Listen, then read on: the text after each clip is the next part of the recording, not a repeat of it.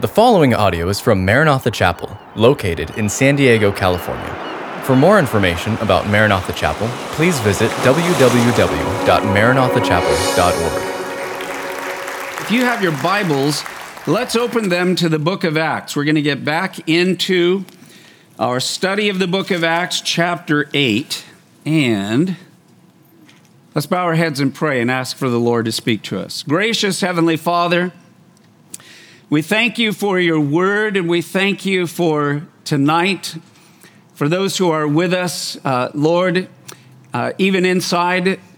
Lord, those who are sitting outside, those who are watching online, we welcome those on KSDW that are listening on the radio.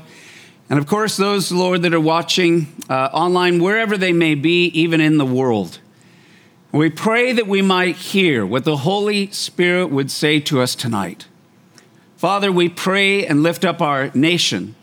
Lord, we need you. We need your divine help.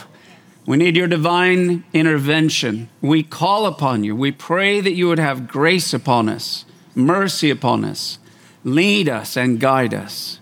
And Lord, I pray that as you sanctify your church, as you purify her, Lord, as you draw us even closer to you, so important to be able to hear your voice. I thank you, your promise that my sheep hear my voice and they follow me, and that I will not lose one that the Father has put into my hands.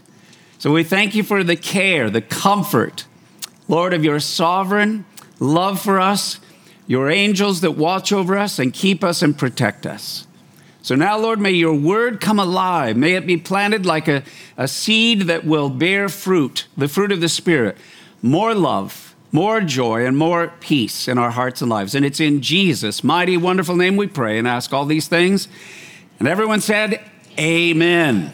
Amen. Okay, so beginning in, it's been a couple of weeks since we were there. We're following this young man named Philip.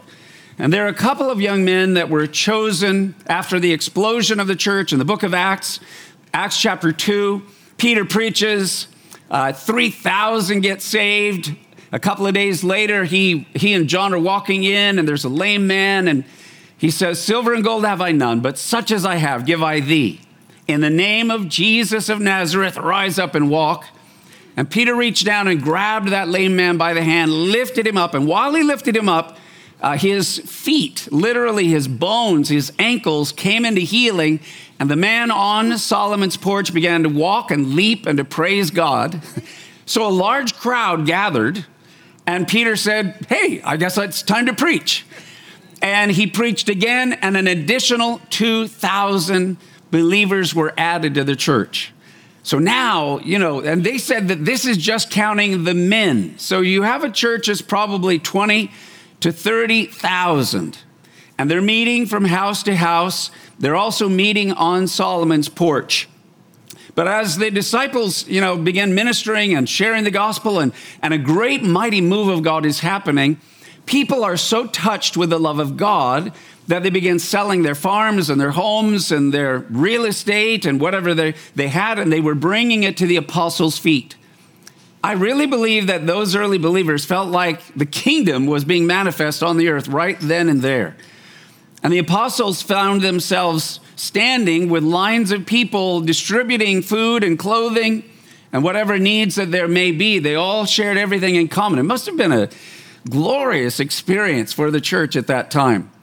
But they realized, hey, we can't do this all day. We need to go preach in other places and cities. Jesus told us to go from Jerusalem to Judea, then Samaria, the uttermost parts of the earth. So they appointed 7 men. 2 of those young men to kind of take care of the needs of the people. One of them was Stephen. We read his story, became the first martyr of the church. But now there's another young man, and his name is Philip. And we read his story. And so we're going to continue the story of Philip and how God used this young man. Now, he's a deacon. He's distributing the needs, the physical needs of the church. But he was an evangelist. And I want to give an encouragement to you that God wants to raise up men and women all throughout the body of Christ, reveal your gifts to you. Because I believe that we are right now experiencing the greatest surge, the greatest move of God's Spirit literally around the world. The greatest harvest of all time is for such a time as this. Can I hear an amen on that? So in chapter 8, beginning in verse 26. So I'm going to start off here. We don't have a lot of life lessons, but let's start with this.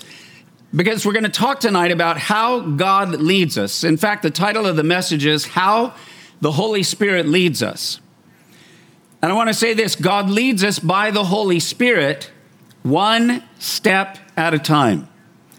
So beginning in verse 26, it says, Now an angel of the Lord spoke to Philip, saying, Arise and go toward the south along the road which goes down from Jerusalem to Gaza. This is desert. And so he arose and went. And behold, a man of Ethiopia, a eunuch of great authority under Candace, the queen of the Ethiopians, who had charge of all the treasury and had come to Jerusalem to worship, was returning and sitting in his chariot and reading Isaiah the prophet. So I want you to stop there for just 1 minute, and let's look at what God is saying here. It's interesting, the ways of God. First, it gives us an insight into how the Holy Spirit leads us and guides us. He gives us one thing to do. He told Philip, I want you, Philip, to leave where you are in Samaria, and I want you to go down to Gaza. And I want you just to go there, and I'll lead you and guide you in that way.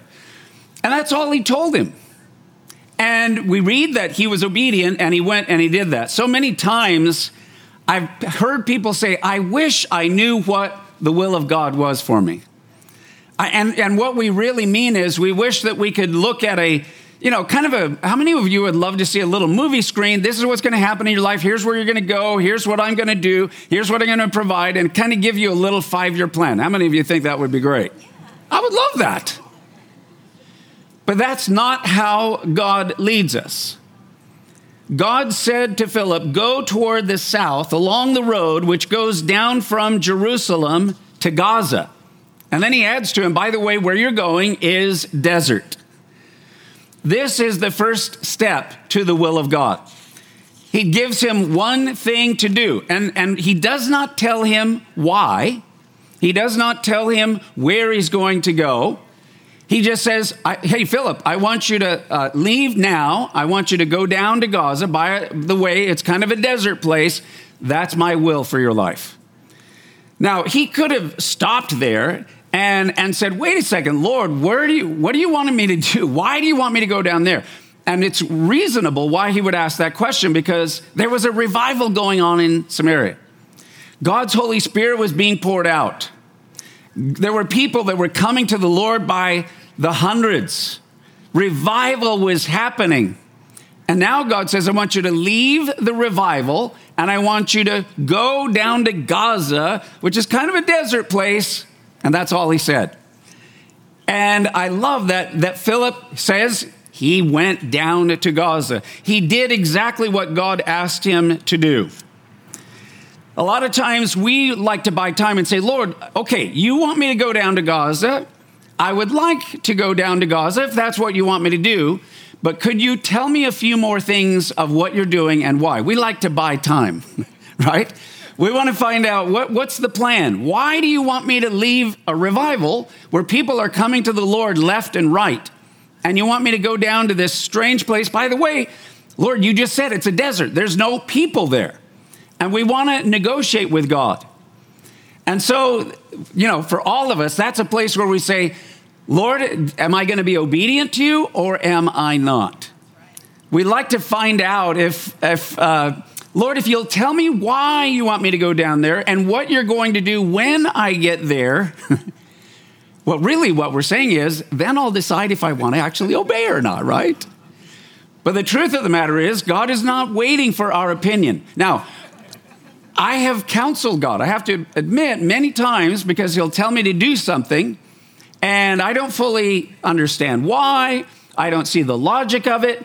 And I'll kind of just say, I'll buy time by saying, Lord, I just want to wait till I have a further understanding of your plan.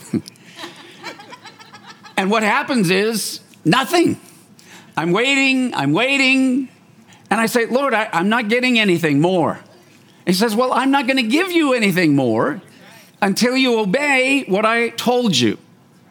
When God came to Abraham, he said, Abraham, I want you to leave your home, your people, your land, your country, your culture, and go to a land I will show you.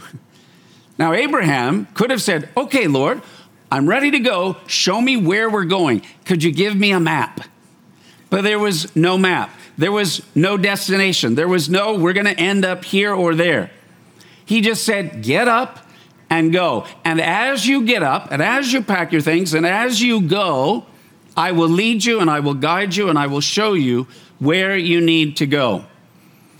So I love how if you don't do the first step, God will never show you what the next step is. You hear what I'm saying?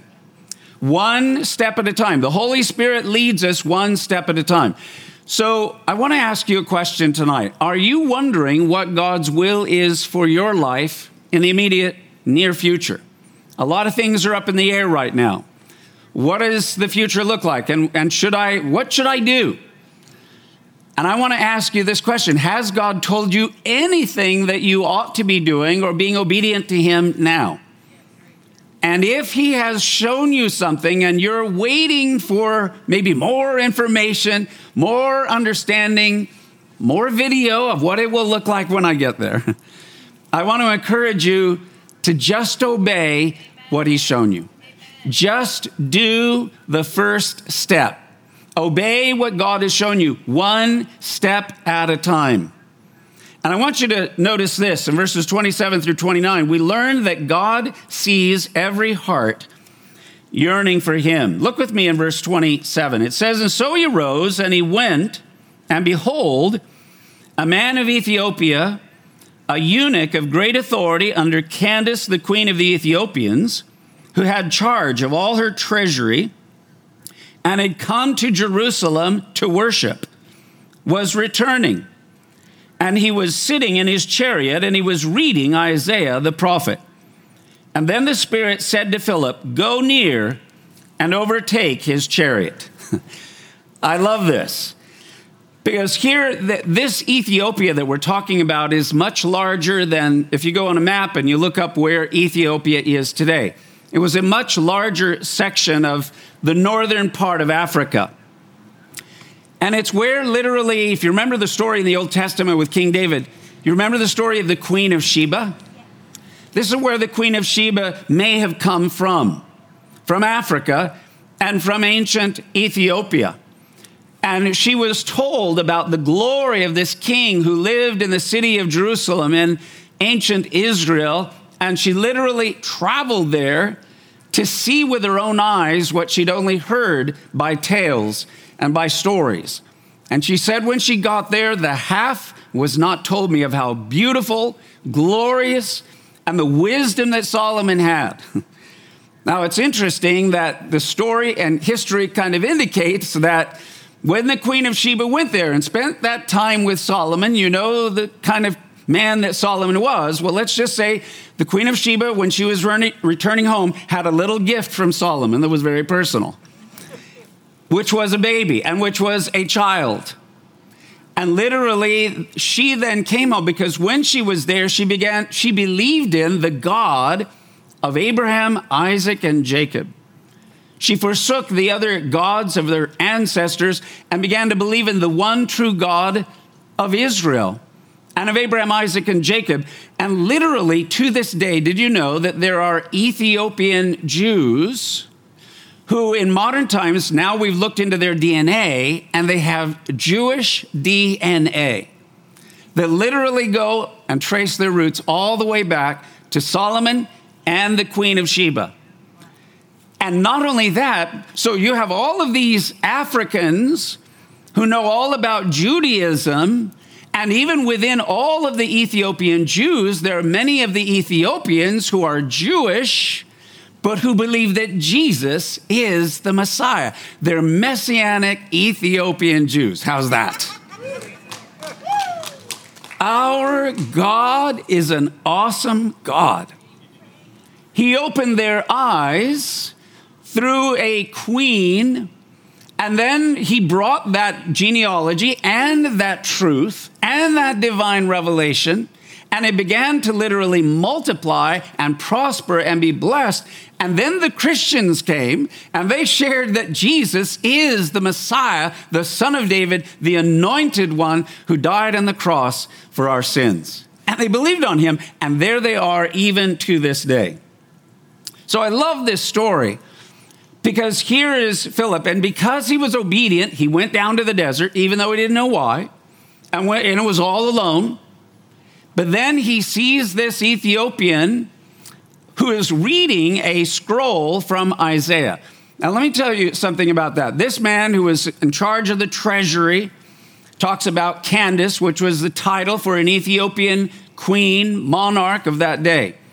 When it says that he had it would have been a scroll of Isaiah. They didn't have books in those days.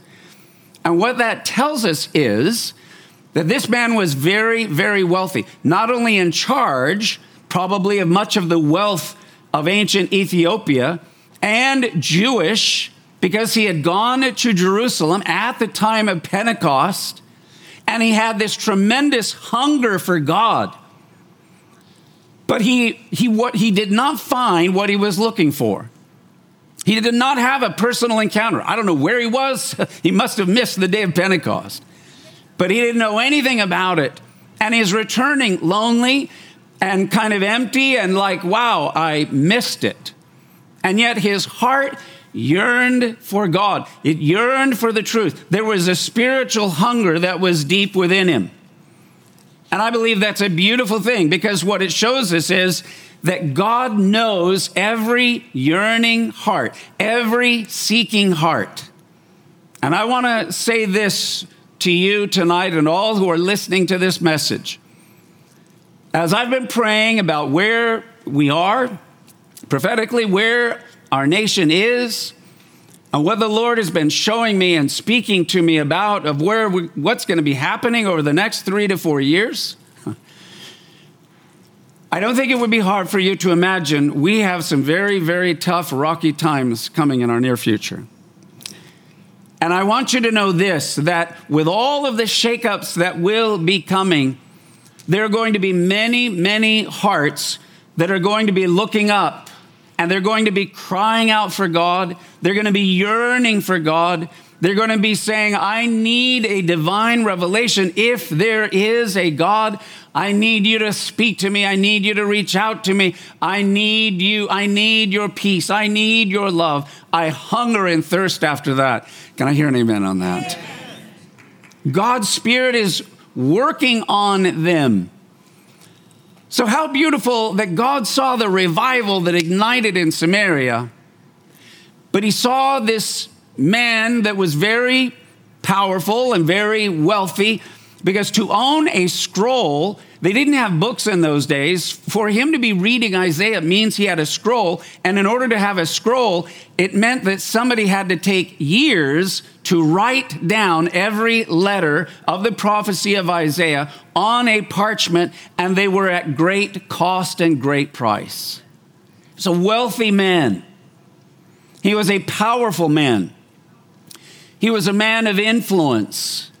And he was a man that was hungry for the things of God. And I want to say this, there are going to be many people who have money, who have power, who have influence, who are hungering for God right now. They're yearning for him.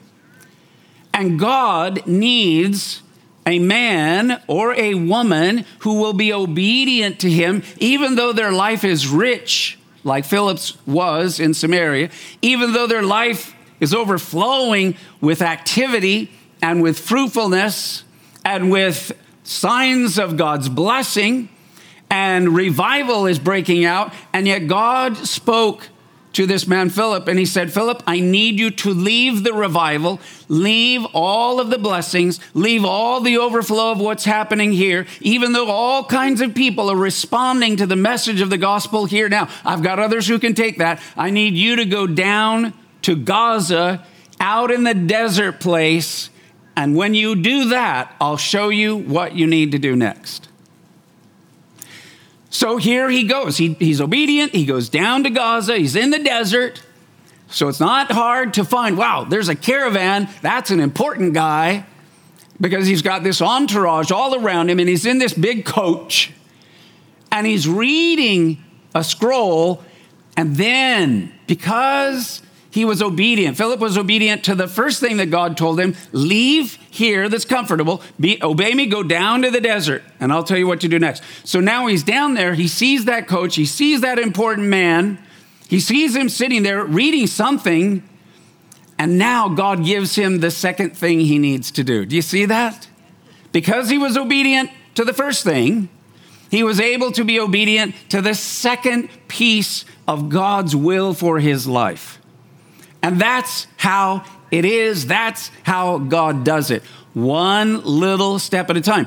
But when you do the first step, that opens your eyes to the second step. Hey, you see that guy in that coach there?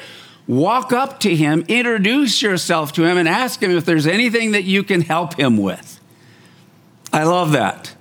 That's what God will do in your life. He'll bring you the next step, and you'll see it, and you'll walk up and say, is there anything that I can do for you? Is there anything that, what are you doing? So look with me now in verse 30.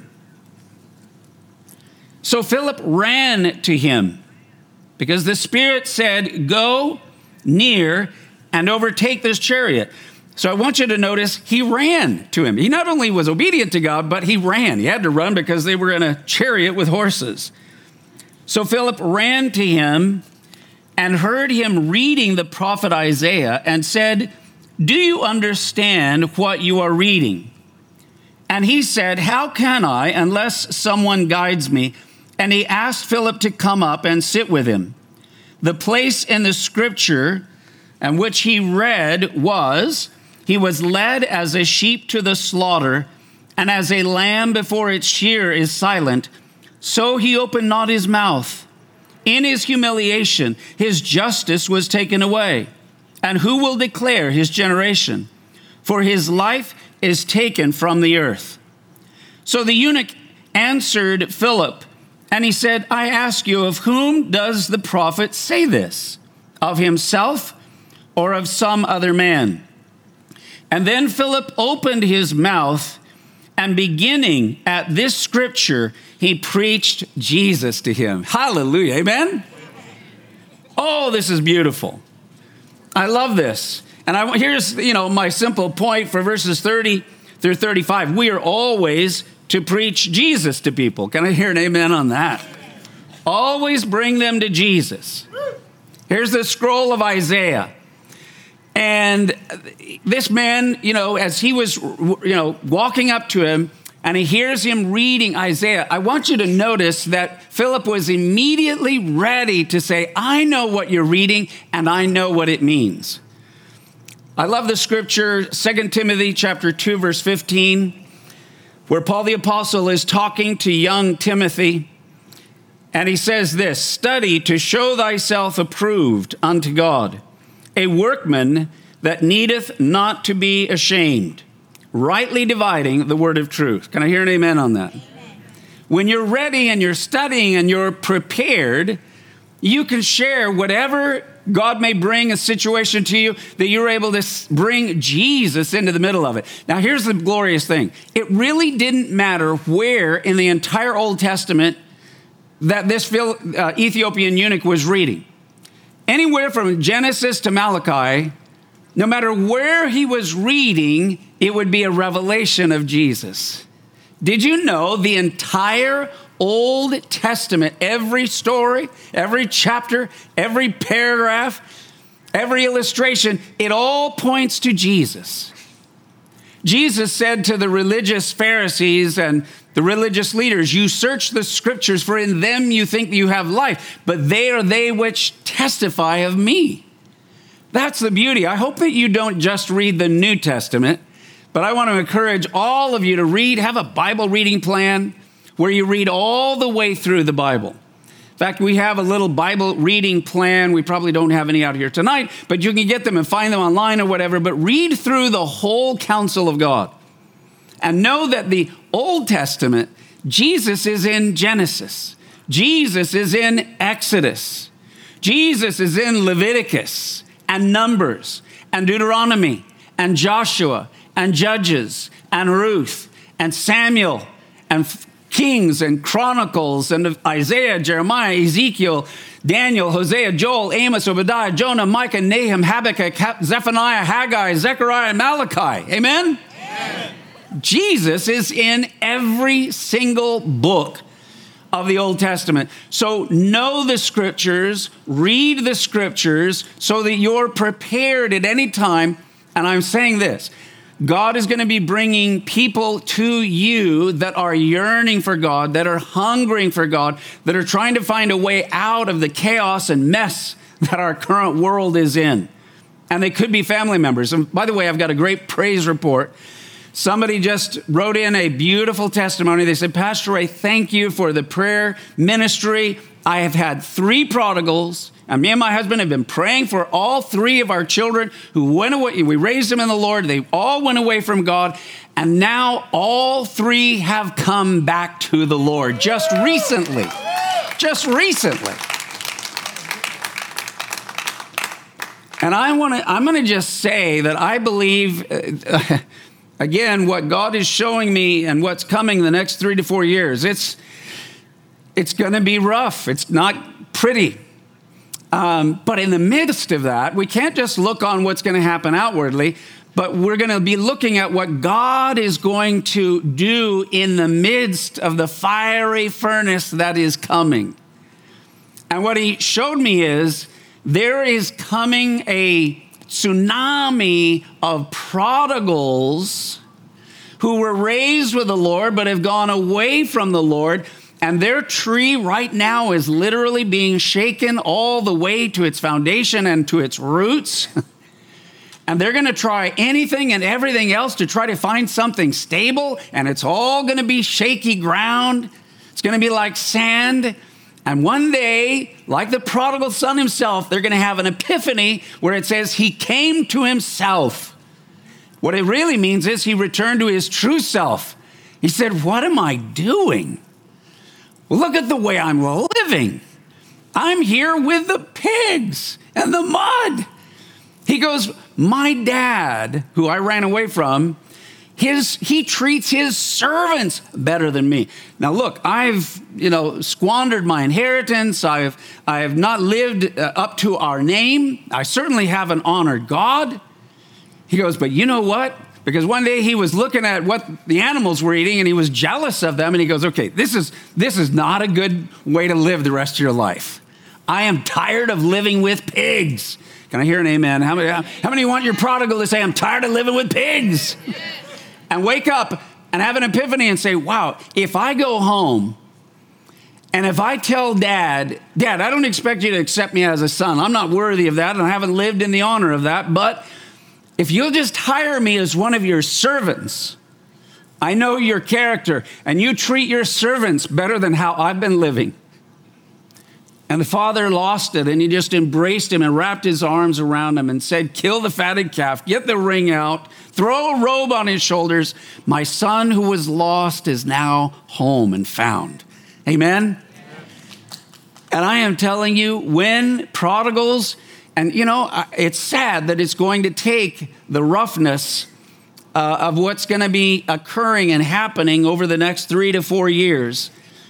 But isn't it worth it if for one prodigal to return home, be restored to his family, let alone his God, and have his eternal future settled once and for all? Can I hear an amen on that? If only prodigals came home, it would be a revival. Let alone there's going to be many that have never known Christ and many that were never raised in a godly home or a Christian home. And God's going to pour out his Spirit upon them. And they're going to be coming home like we have never seen. Amen? It's beautiful. I love this. Isaiah chapter 55, verses 10 and 11. I'm just going to read it to you. For as the rain comes down and the snow from heaven, and does not return there, but waters the earth, and makes it bring forth and bud, that it may give seed to the sower and bread to the eater. So shall my word that comes forth from my mouth. It shall not return to me void, but it shall accomplish what I please, and it shall prosper in the thing for which I sent it. Know this, that whatever you have done to invest in your children or the next generation and planting the word of God and planting the seed of God's word, it will never return void. It will always bear fruit. We need to pray the seed to germinate. We need to pray the rain waters to come upon it, but it will ignite and it will bear fruit and it will not return void. Amen? Amen. Glory to God in the highest for great things he has done. All right, so look with me in verse 36. So here Philip says to him, listen, I'm going to share with you Jesus. I'm going to bring Jesus to you. And he talked about him in these very scriptures. He was led as a sheep to the slaughter. He said, hey, eunuch, while you were there in Jerusalem, did you hear of Jesus of Nazareth? I don't know if he had or not. I would imagine that he had, because everybody was talking about Jesus of Nazareth and the miracles. But this man, being from Ethiopia, probably had not had time to be there or maybe see Jesus' miracles, but surely had heard of him and his death and crucifixion. And he goes, that's exactly what Isaiah prophesied. And as a lamb before its shears is silent, so he opened not his mouth. In his humiliation, his justice was taken away. And who will declare his generation? For his life is taken from the earth. So Philip was able to talk to him about, this was not Isaiah talking about himself. This was Isaiah the prophet talking about the Messiah who would come for Israel. And that Messiah was just with us in Jerusalem. The man that you heard about, Jesus of Nazareth, that for the last 3 years has turned our country upside down. Signs and wonders, power and authority, miracles, healings, deliverances from demons. And then he died as the lamb for all the sins of the world. And now let me tell you, Mr. Ethiopian, on the third day, this Yeshua of Nazareth rose from the dead. And that's what's been happening all now in the Temple Mount area. We just saw a miracle of a lame man who had been lame his whole life. But Peter and John, 2 of his disciples, went and they lifted him in the name of Jesus of Nazareth, stand and walk. And he was walking and leaping and praising God. Peter preached the gospel on Pentecost, which you came to celebrate. And when he did, the Spirit of God came upon him. Now, I don't know where he was or if he was there, maybe he heard it or whatever, but he put all those pieces together for him and said, this Jesus is the Messiah. He is the Son of God. He is the Savior of the world. He is risen from the dead, and his kingdom is coming. So we read, beginning in verse 34, so the eunuch answered Philip and said, I ask you, of whom does the prophet say this, of himself or some other man? Philip opened his mouth, beginning with this scripture, preached Jesus to him. Now, as they went down the road, they came to some water. And the eunuch said, see, here's water. What hinders me from being baptized? Wow, I mean, he basically listened to the story and said, I believe. I accept it. Maybe he'd heard, maybe he'd seen, maybe he had been feeling something like that. And even while I was reading it, it was electrifying my heart. Okay, now I get it. He had a divine revelation. He goes, can I get baptized? Meaning I want to make a commitment. I'm from Ethiopia. I'm from Africa. I come from the Queen of Sheba. I'm already Jewish, but now I'm ready to accept Jesus as the Messiah, the Son of the living God. And I want to identify with him. And then Philip answered in verse 37, if you believe with all your heart, you may. And he answered and said, I believe that Jesus, Yeshua, Christ, which is Messiah in Hebrew, the anointed one, is the Son of God. That's it. That's salvation. That's all it takes. Yes. So he commanded the chariot to stand still. And both Philip and the eunuch went down into the water, and he baptized him. Now, when they came up out of the water, the Spirit of the Lord caught Philip away, so that the eunuch saw him no more. And he went on his way rejoicing. But Philip was found at Azotus, or the other name for it is Ashdod. It's the ancient Philistine city. And passing through, he preached in all the cities until he came to Caesarea. Now, this is a wild story. Philip's mysterious translation.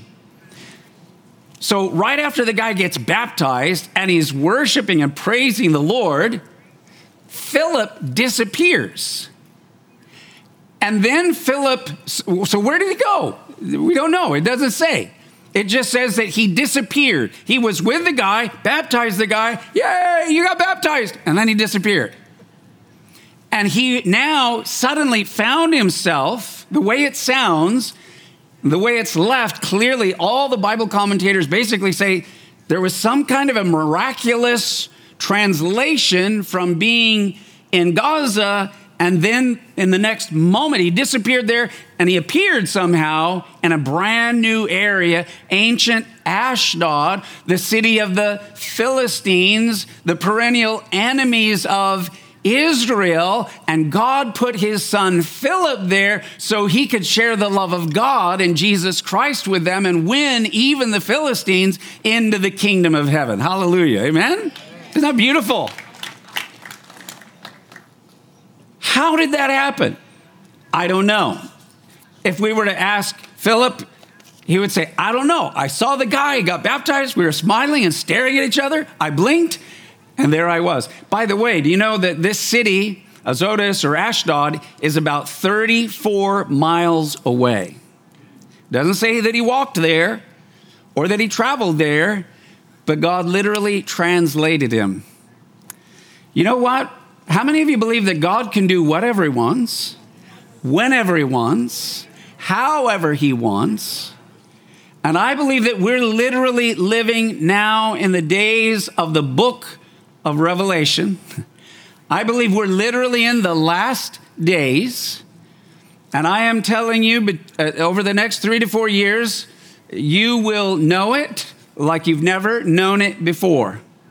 And the most important thing for all of us until we get, so here's the last connection I'll make about, the translation of Philip from Gaza.